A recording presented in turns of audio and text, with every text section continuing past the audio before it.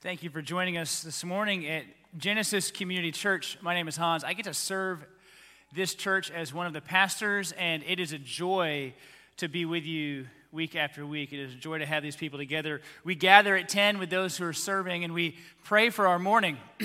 We pray for what's going on in the lives of those serving. We pray that the Lord would use these moments, and a common prayer we have is just that the Lord would do more with what we do here than we would actually be able to measure or comprehend. That we want more to happen, right? That there's just something compounding about the saints being together under the banner of Christ and dwelt by the Spirit of God that just does something that we couldn't do otherwise. And so that's our prayer.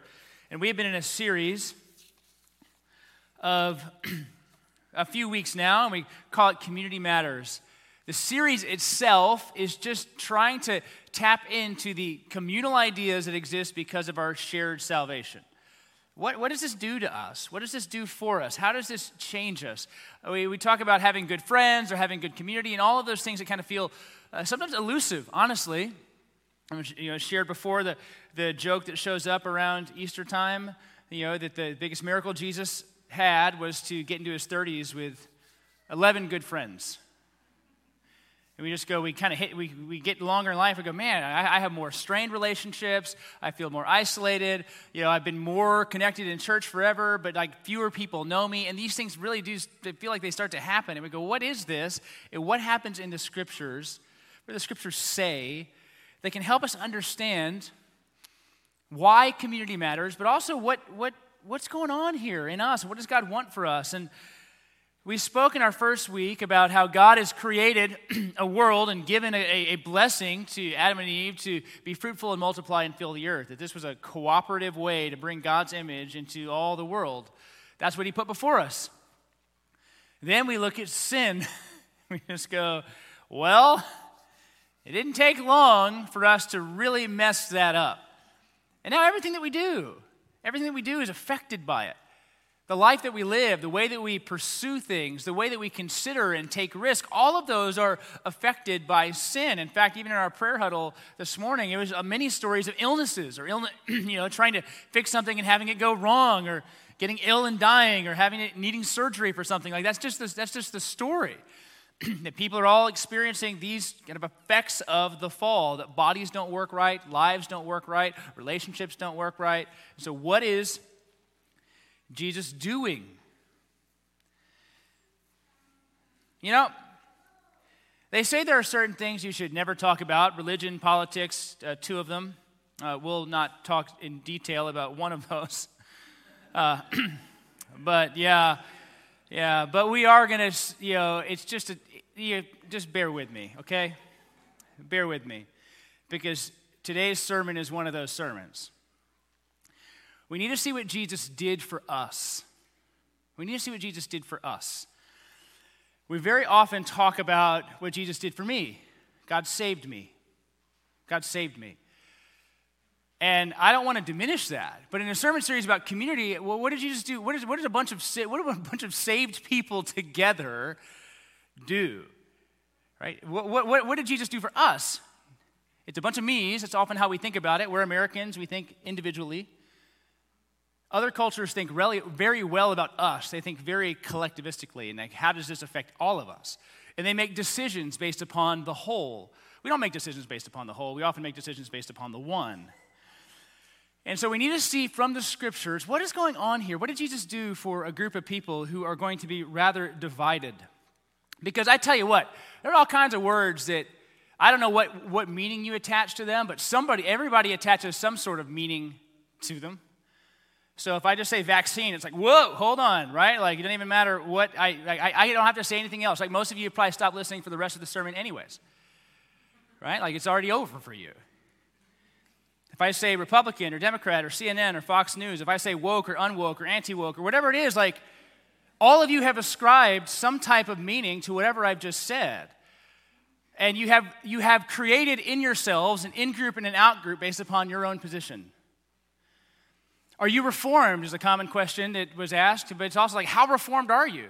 Do you even know what reform means, bro? Come on. I bet you don't even know how unreformed you are. But you listen to Chandler, so whatevs.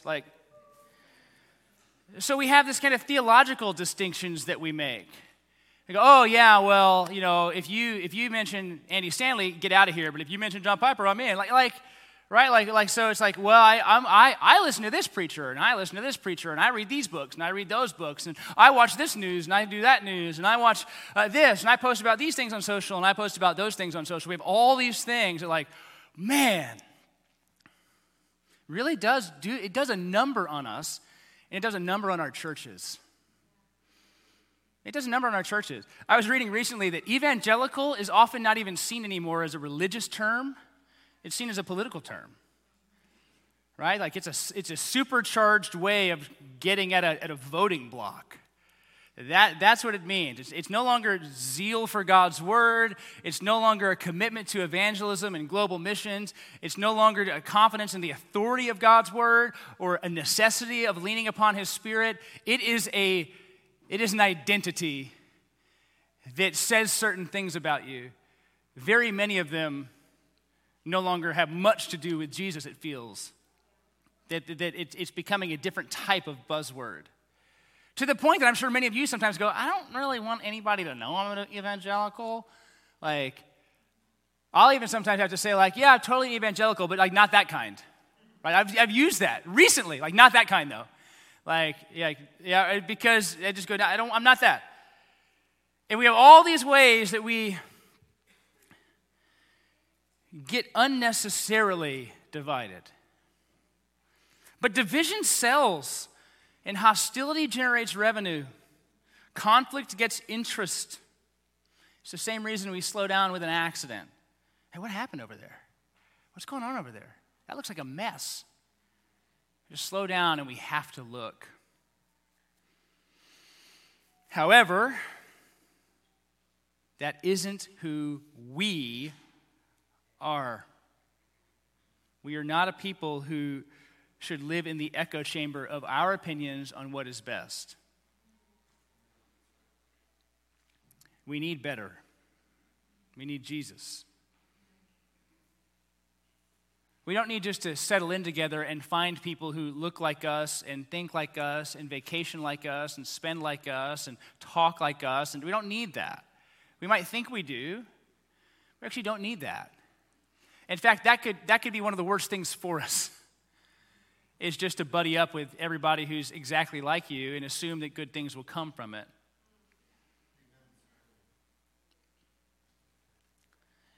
So today we're going to ask this question. What does the work of Jesus do for our pursuit of community? Okay? What does the work of Jesus do for our pursuit of community, this life that we share together? We've seen our own sinfulness, right? We're the problem. I bring enough to the table. I don't really have to worry about yours. I just got to worry about mine. We're the problem. Jesus is our solution. This is one of the definite times that a Sunday school answer will work, right? How do we fix it? Jesus, amen, right? That's what we're going for today.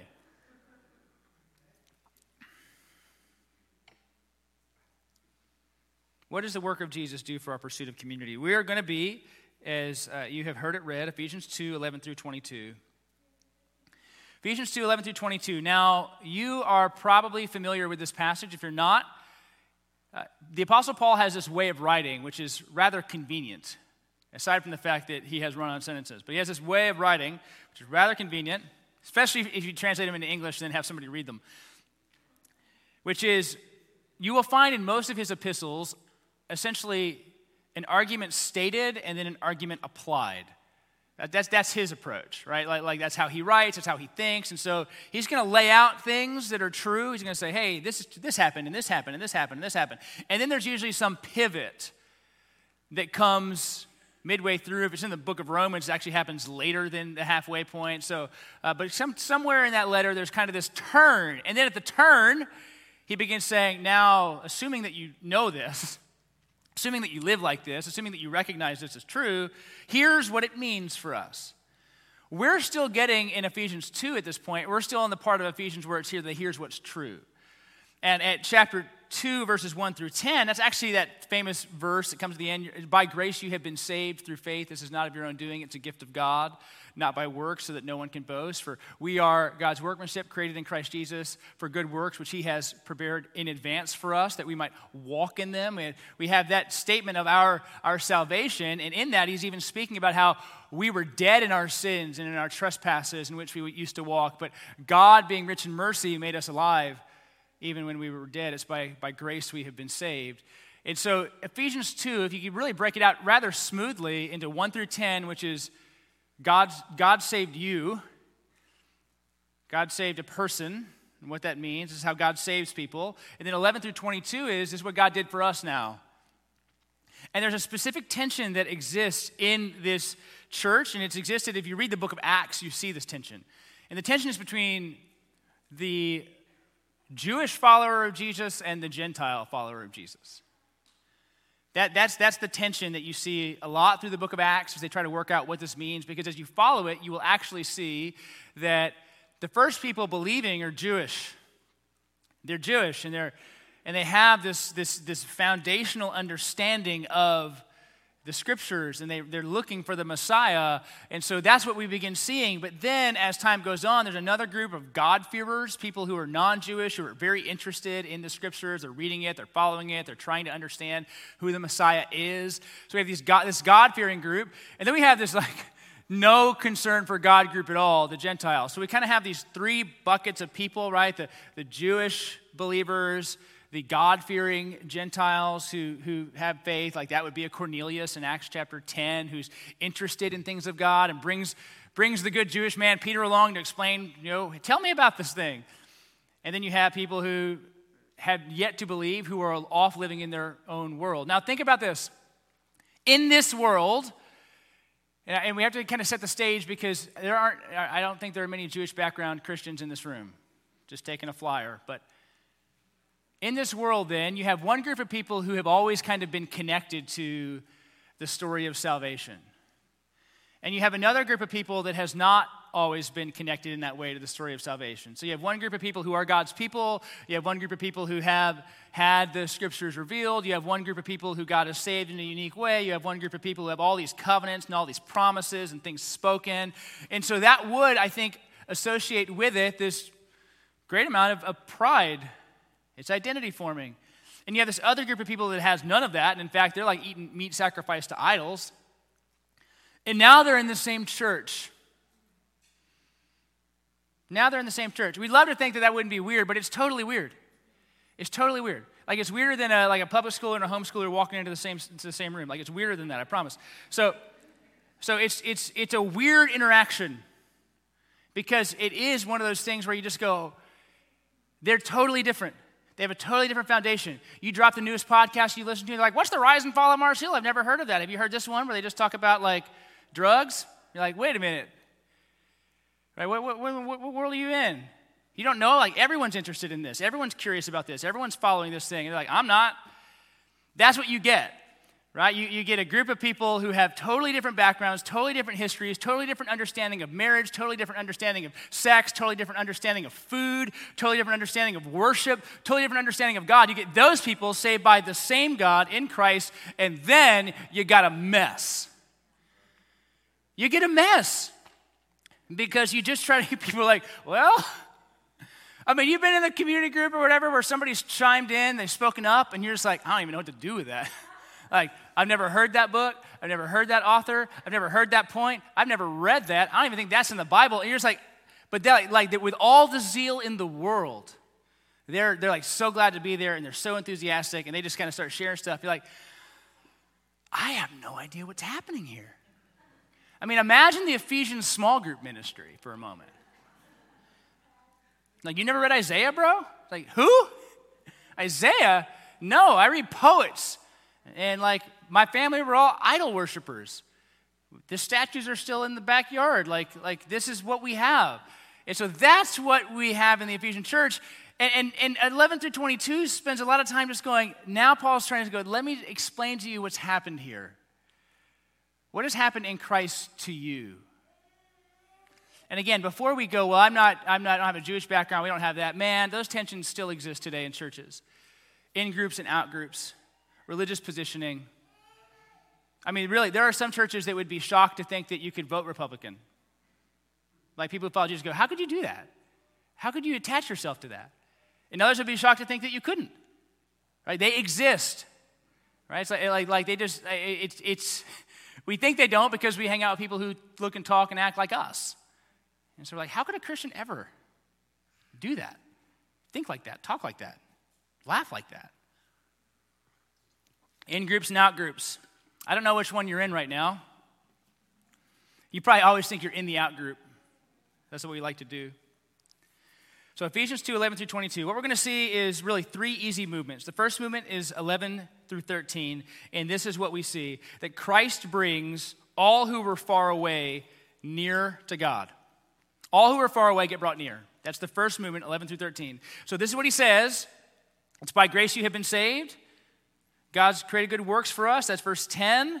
We're his workmanship. So therefore, right, on account of the fact that you have been saved in Christ, he's speaking to Gentiles right now. Therefore, remember that at one time you Gentiles in the flesh, those who are identified as Gentiles, called the uncircumcision, listen to the in-group, out-group language, by what is called the circumcision, that was made with the flesh by hands, having the mark of the covenant. Remember this, and listen to this list, that you are separated from Christ. You're alienated from the commonwealth of Israel. Strangers to the covenants of promise, having no hope and without God in the world. 5 statements of unique division that existed between the Jewish follower of Jesus and the Christian follower of Jesus, at least in regard to their history. You were totally on the outside, Gentile. Then you see this in verse 13. But now in Christ Jesus, you who were once far off have been brought near by the blood of Christ. So he speaks of all these estrangements. You didn't have this. You were separated, you were alienated, you were strangers, you had no hope, and you didn't have God. That's a pretty big condemnation. Like, you had nothing. You had nothing. You had nothing to grab onto, nothing to hope for, nothing. You had nothing. You were out of luck. You might as well just go home. But now in Christ, you who were once far off have been brought near. That has happened for everyone who has trusted in Jesus. The alienation that we felt, the separation that we felt, the sin that has kept us away, all of those things have been removed in Christ Jesus. And he has brought us near to him. And I just love that language of nearness, right? Nearness.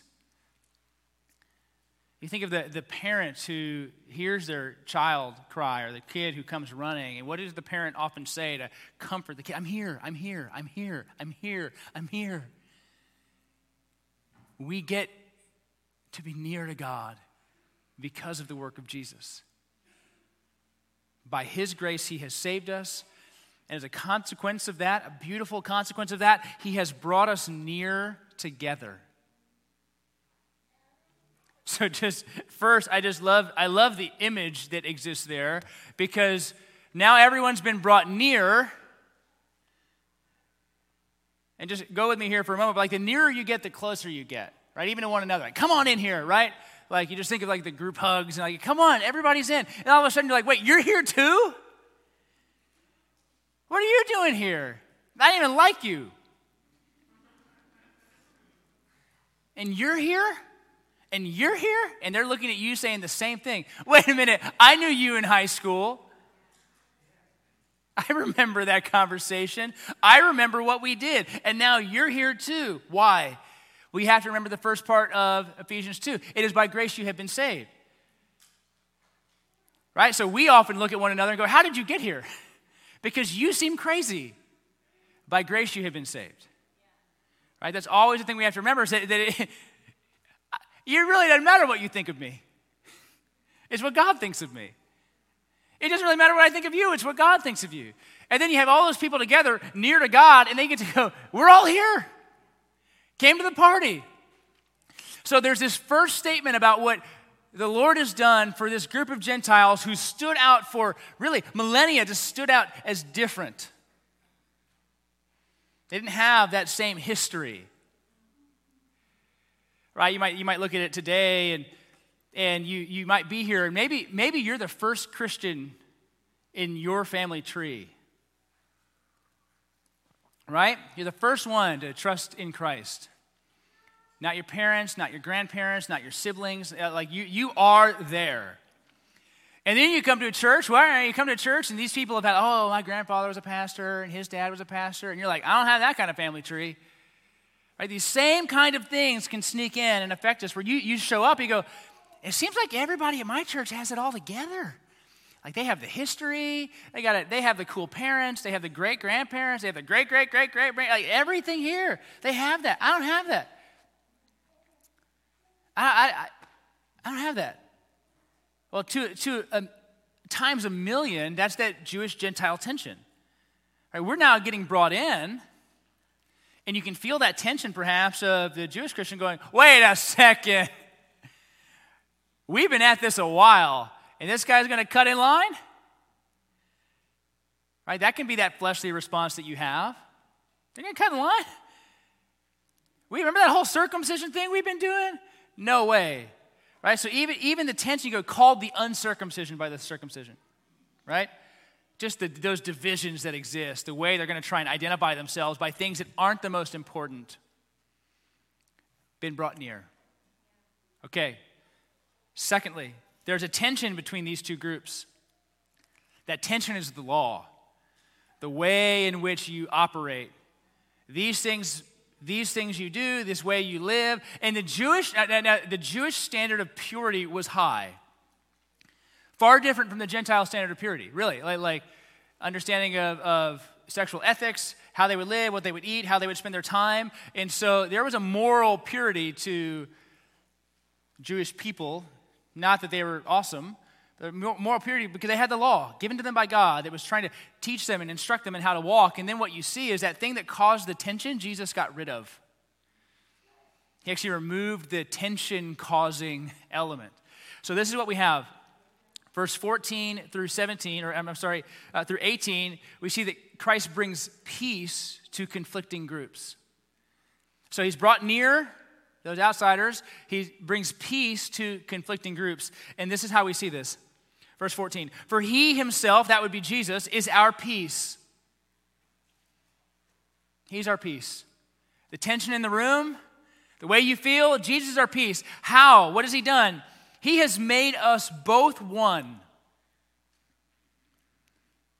and has broken down in his flesh the dividing wall of hostility by abolishing the law of commandments expressed in ordinances, that he might create in himself one new man in place of the two, so making peace. There's that word again.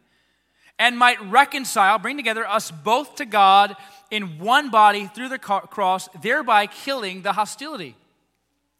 And he came and preached, there's that word again, peace to those who were far off and peace to those who were near, for through him we both have access in one spirit to the Father.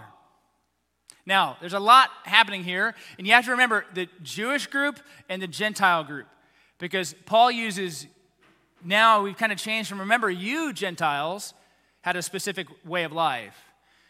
He is our peace. And so now he's speaking about both groups. He was speaking to one group in that first part. He's speaking about both groups in the second part. He is our peace because he's made both groups one. Now, Romans uses language of the Gentiles being grafted in, as in grafted into the plan of God. Right? Some would say we're kind of in the age of the Gentiles where non-Jewish people are really carrying the mantle of many churches, while others are doing significant work in Jewish evangelism. But we see here, so God has grafted in Gentiles and made them a significant part of his plan, which has always been, Gentiles could have always come to faith in God, even in the Old Testament times. They weren't excluded. But now we have this mass involvement. Everyone's being ushered in. Gentiles are putting their faith in Jesus and they're being saved, and it's causing that tension. And we go, Jesus is our peace. Because what did he do? And this is the beautiful language. Even though we have been grafted into that plan, is that in Christ, what you hear the Apostle Paul saying is, for the sake of our unity and how we operate together, the Jewish person doesn't stop becoming Jewish, the Gentile person doesn't stop becoming Gentile, but they both become one in Christ. And that's a big difference, right? So very often the way that we posture with one another is, you need to become more like me. You need to become more like me. I can't believe you think that way. I can't believe that you vote that way. I can't believe that you look like that. I can't believe you post like that. I can't believe you would say those things. So we say, you need to come over here if you want to be right. That's not what we see in 14 through 18. What we see Jesus do is go, no, you both need to come over here. Right? Not one coming to the other, both coming to me. And there's some specific clues in this passage that show us that. Okay, first, he's made the both one. Okay? He's made the both one. The Jewish group and the Gentile group have become one. That's the first thing we see in verse 14. And why? How did he do that? Verse 15, he abolished the law of commandments, meaning that thing that you had that you could hold on to is like pride, that identity-forming thing. That now it doesn't play into how we're going to operate together. So that's been gone. Now, we said in our law sermon that if a Jewish person wants to, through faith, participate in some aspect of the law, not for rule keeping, not for God honoring them or loving them more or anything like that, but because that's how they operate, they're still saved by grace. Right? Remember in Acts 21, the Apostle Paul goes under a vow and he does things that seem very Jewish-like. But he also serves in a clear conscience because he's like, yeah, if that's going to help serve, I'm in. If that's going to help the reputation of Jesus here, then okay. Because it wasn't about the law keeping. And so what Jesus, or what Paul is saying is that Jesus has done is he's removed the thing that was that huge tension point between you. That thing of pride.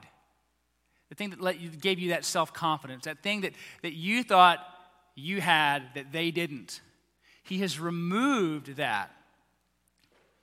So that, verse 15, he might create in himself, listen to this, one new man in place of the two. So this is how you know it's not one becoming the other, and then that group coming to the Lord. It's, no, I'm going to remove the barrier and bring that group together. They both come to me. Because he's going to reconcile, verse 16, us both to God in one body through the cross, thereby killing the hostility. Now listen to this. This is another reason that you know that this is not one group becoming the other. Verse 17, and he came and preached peace to you who were far off, that would be the Gentile, and peace to those who were near, that would be the Jew. Those who were attached in that story of salvation for all time. You get preached to, and you get preached to, right? The ones who are far off and the ones who are near. Why? For through him, we both have access in one spirit to the Father.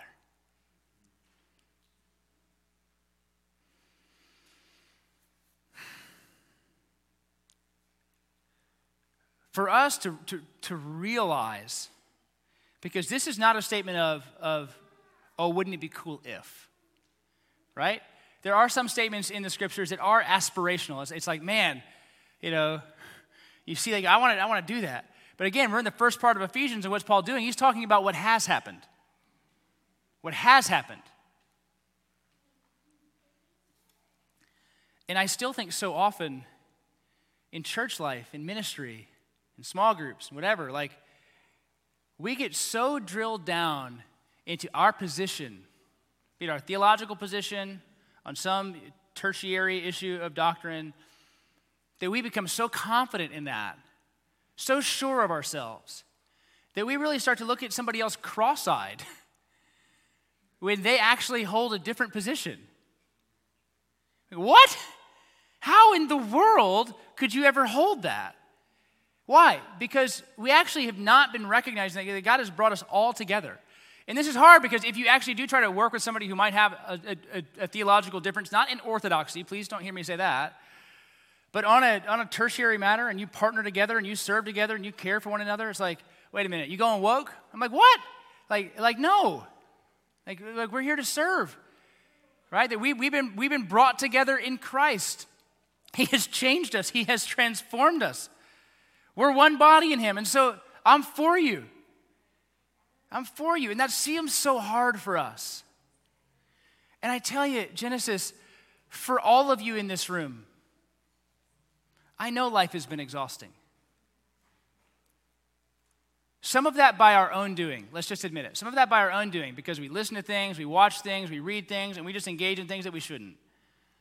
And all it does is really amp you up to be a jerk. Like that's all it does. It just amps you up to feel good about yourself and your position, and you find the person who agrees with you, and so you're like, yeah! Right? You get more amped up over that than coming together to worship a risen Lord Jesus and being totally forgiven of all your sins. Like we're really happy about that, and we are really just kind of, I don't know, we're going to be late. Stay home.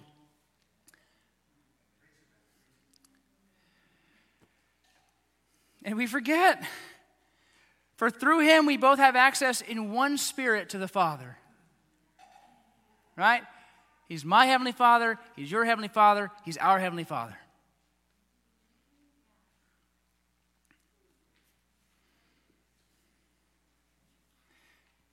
I have friends in ministry.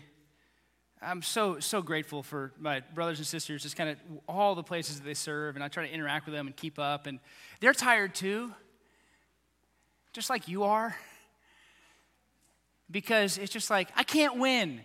That's how it feels. Like, you just can't win. You say one thing, you didn't say it the right way. You say another thing, you didn't say the other thing, right? Like if I try to say anything gracious or kind or understanding and not condescending, then like there's something wrong with me. It feels tiring. You probably feel it too. And what are we doing in those moments? We're allowing a non-binding,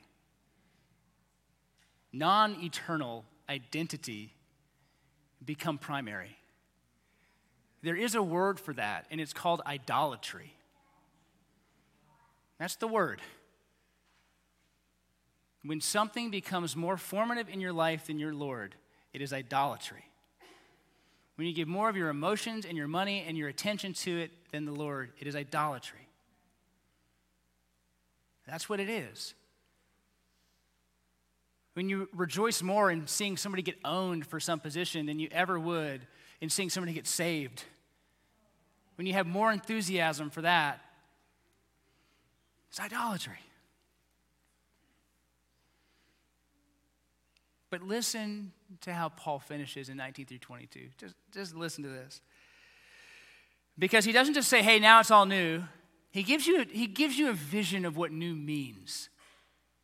He shows you what new means. And there's identity statements, and then there's this view of what God is doing. And we read this. So then, we're back to you now, right? You are no longer, and listen to all the things that become undone. You're no longer strangers and aliens. You're fellow citizens with the saints. You're members of God's household. So if you go back up to 11 through 13, and you see all these estrangements that existed, Paul then goes back and goes, that's gone, that's gone, that's gone. You're no longer those things. You were those things, but Christ came, and now you're not those things. You were divided, you were different, you did stand out, you did feel like an out-group, no longer. So you're no longer. It's not like you will be no longer, you might be no longer, right? Look at that word. You are no longer these things. Built on the foundation of the apostles and prophets, Christ Jesus himself being the cornerstone. Now, we'll do more on cornerstone next week because that second part is all about what God is building. God is building something. Jesus is doing something as that building. And so we'll be in what his work for us, kind of part 2 next week, and looking at how Peter talks about that building imagery. And what Jesus is doing is building us up into a people. But a few things. Built on the foundation of the apostles and the prophets. We might assume that it's New Testament apostles and Old Testament prophets. But what I think is actually happening here is that he's speaking about those Old or New Testament apostles and prophets. Those who are proclaiming and speaking that work of revelation about the person and work of Jesus Christ They were the ones out doing that work. Why? Because Christ Jesus himself is the cornerstone. So you have the work of Christ in the world. You have the work of apostles and prophets proclaiming and working and planting churches and ministering and speaking and teaching with authority. And then you have the church built on top of that work. And so built on the foundation of those who are laboring, empowered by the Spirit, to be built up on that. Built on the foundation of the apostles and the prophets, Christ Jesus himself being the cornerstone. And then what happens? In whom the whole structure, the Jewish Christian, the Gentile Christian, all who believe, the whole structure, one structure, being joined together, grows into a holy temple for the Lord. So you have the identity statement. You're not these things anymore. And you have this ongoing statement, right? There's this has happened, this is happening. And the is happening is now God is building us up together into a temple for the Lord. In him you are also being built together into a dwelling place for God by the Spirit. So we begin with estrangement,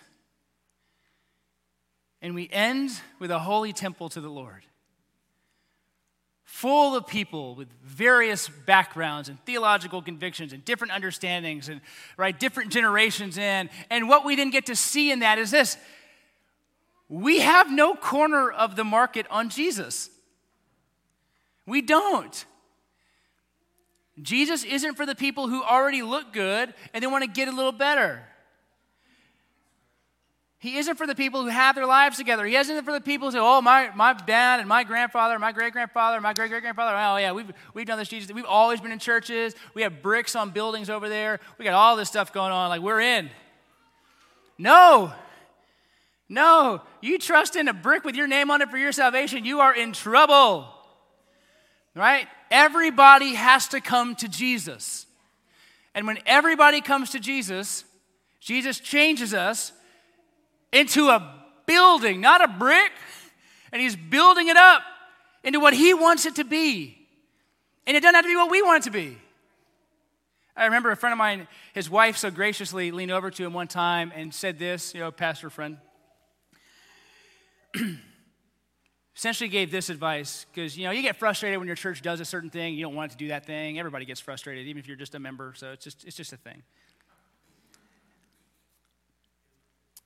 And she says, maybe you should be less concerned about the church you want and more concerned about the church the Lord wants. Right? Maybe you should be less concerned about how you want Genesis to look and more concerned about just going, Lord, what do you want us to do? How do you want to build us? How do you want to grow us? What do you want? It's good advice for us all. Now what do I want? I already get Jesus. You already get Jesus. Right? So Lord, what are you building? He's building a place that's alive by his Spirit, set aside for him, totally different than the way this world looks. And if it's totally different than the way this world looks, then do you think the things that divide the world should divide us? No, they shouldn't. It really should be, right? Like even gathering together, spending time together, right? When you people come in here, or they're in your community group, or they're just interacting with you, I want this to be a place where people go, I would have never put this group of people together. Like if I were picking a kickball team, you'd all get picked last. That's what I want. You say, love you too? Yeah, we're in. We're all getting picked last, right? Like we are the misfits. And we show up and go, I'm so glad you're here. I'm so glad you're here. Because God is building this place up. I'll probably rag more on this next week, but I'll start now. We get enamored with churches that have it together. You read Ephesians 2:11-22, all I hear in that is Jesus has it together. The church clearly does not.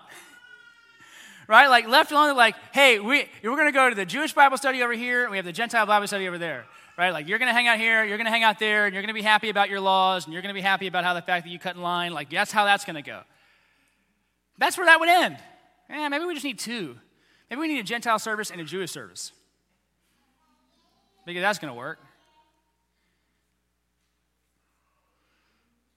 So that's the other thing, though. We have to fight for these truths. Not the reality of them, the application of them. So two things for us as we go.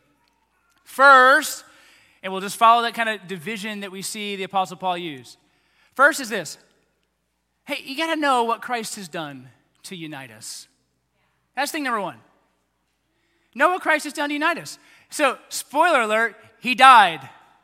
He rose. He paid for your sins. He paid for my sins. His sacrifice is sufficient. I have no red in my ledger, nor does anyone else in Christ. Wiped out. Totally free. Unbound by rule keeping or fear that God is going to get me. I have no concerns. And that's something I have to always unlearn, because there are many times where I remember this advice I got one time where somebody said, well, tell him God's going to get him for it. Right? And I always have to remind myself that that's not how it works. Right? Right? I don't want to have somebody to live in fear that God's around the corner going, right? Gotcha. I want you to turn from your sin, trust in Jesus. Here we are. God is not a gotcha God. He's a gracious God. So we have to know what he's done. We have to know that. And when we are tempted to divide up over certain things, when we're tempted to be frustrated, when we're tempted to be angry, when we're tempted to leave church or whatever it might be because we go, oh, I didn't know we held to that, or I didn't know you thought that, right? And all those things that start to bubble up within us, we go, I need to find more people who think like me. Maybe we don't. Maybe we actually don't. Maybe that's the worst thing for our sanctification, to just buddy up with people who are in it just like us. Maybe that would actually hurt what God could build here, right? And what's that? What happens when we do that? We forget what's already true. We don't make it true. We forget. We neglect. So thing number one, know what Christ has done to unite us. The work that he's done, the peace that he has brought, everything that is stated in Ephesians 2, 11 through 22, we have to latch onto that, rejoice in it, remember it. And then second, we have to live life as if Christ has united us, right? Like it's the thing I have to say to my kids. Hey, you're my kid. There's a certain way we operate in this family. There's certain things we care about. There's certain things that we do. Why? Because we're Googers, and it's a weird name.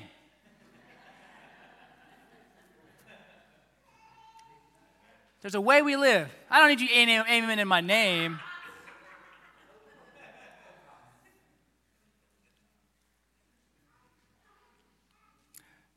Live as Christ has divided us has a few ideas maybe attached to it. First is we need to regularly confess the things that we love to divide over. And just go back to the Lord and go, Lord, I got to lay this down every single day. I'm not telling you that you're going to stop feeling really strongly about certain things. That's not going to happen. The longer you live, the weirder you get. So you have to then go to the Lord and confess the non-essential matters that you want to make essential matters. And say, this isn't what is most important. This isn't what matters the most.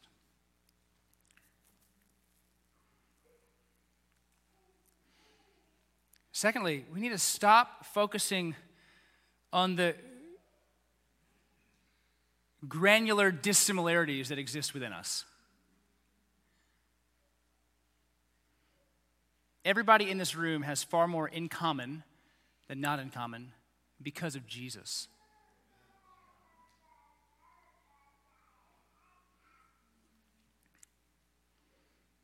In heaven, with the risen Lord, you will be worshiping with former murderers and abortion doctors, abusers, liars, people you hate, you'll be worshiping with them. Why? Because you don't earn your salvation. You don't earn your salvation.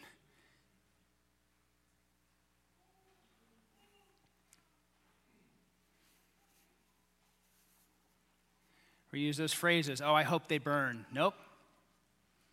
Let the Lord execute justice in the Lord's ways and belabor prayer for salvation. I have absolute confidence the Lord's justice is sufficient. Absolute confidence. And so I rest in that, and I trust in that, and I don't try to spend my time going, well, I don't like you that much. I don't like you that much. You're okay. You're kind of okay. I pointed past you, Brad, in that point. I'm just kidding. You're good too. You're good too. But, that Googer thing.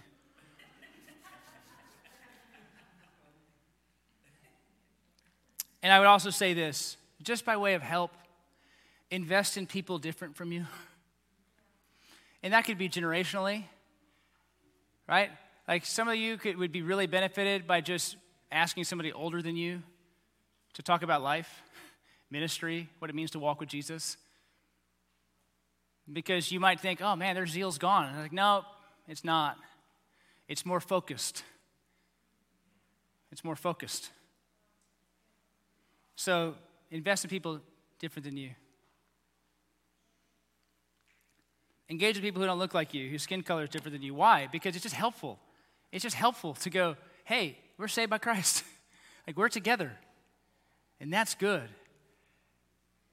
And so we always have to remember and remind ourselves of what Jesus has done for us. But then we have to live it.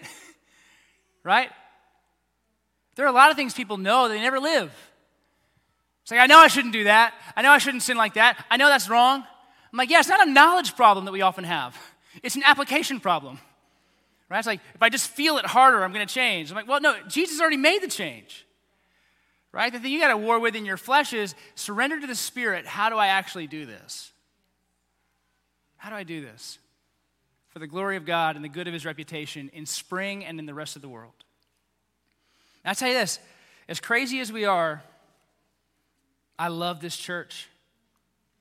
I love the hearts of the men and women and children who call this their church home. I love their confidence in what God can do and what God is doing. And I know it's good to be here. And it's better to be here because Jesus is doing something. We have that promise in the back half, verses 19 through 22. Jesus is doing something with us. He's working something through us. And so it's better to be here. And though we fail all the time,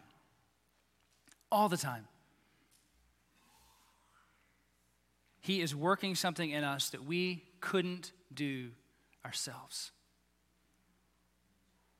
which is grow up a new people with a different heart so that His name might be known.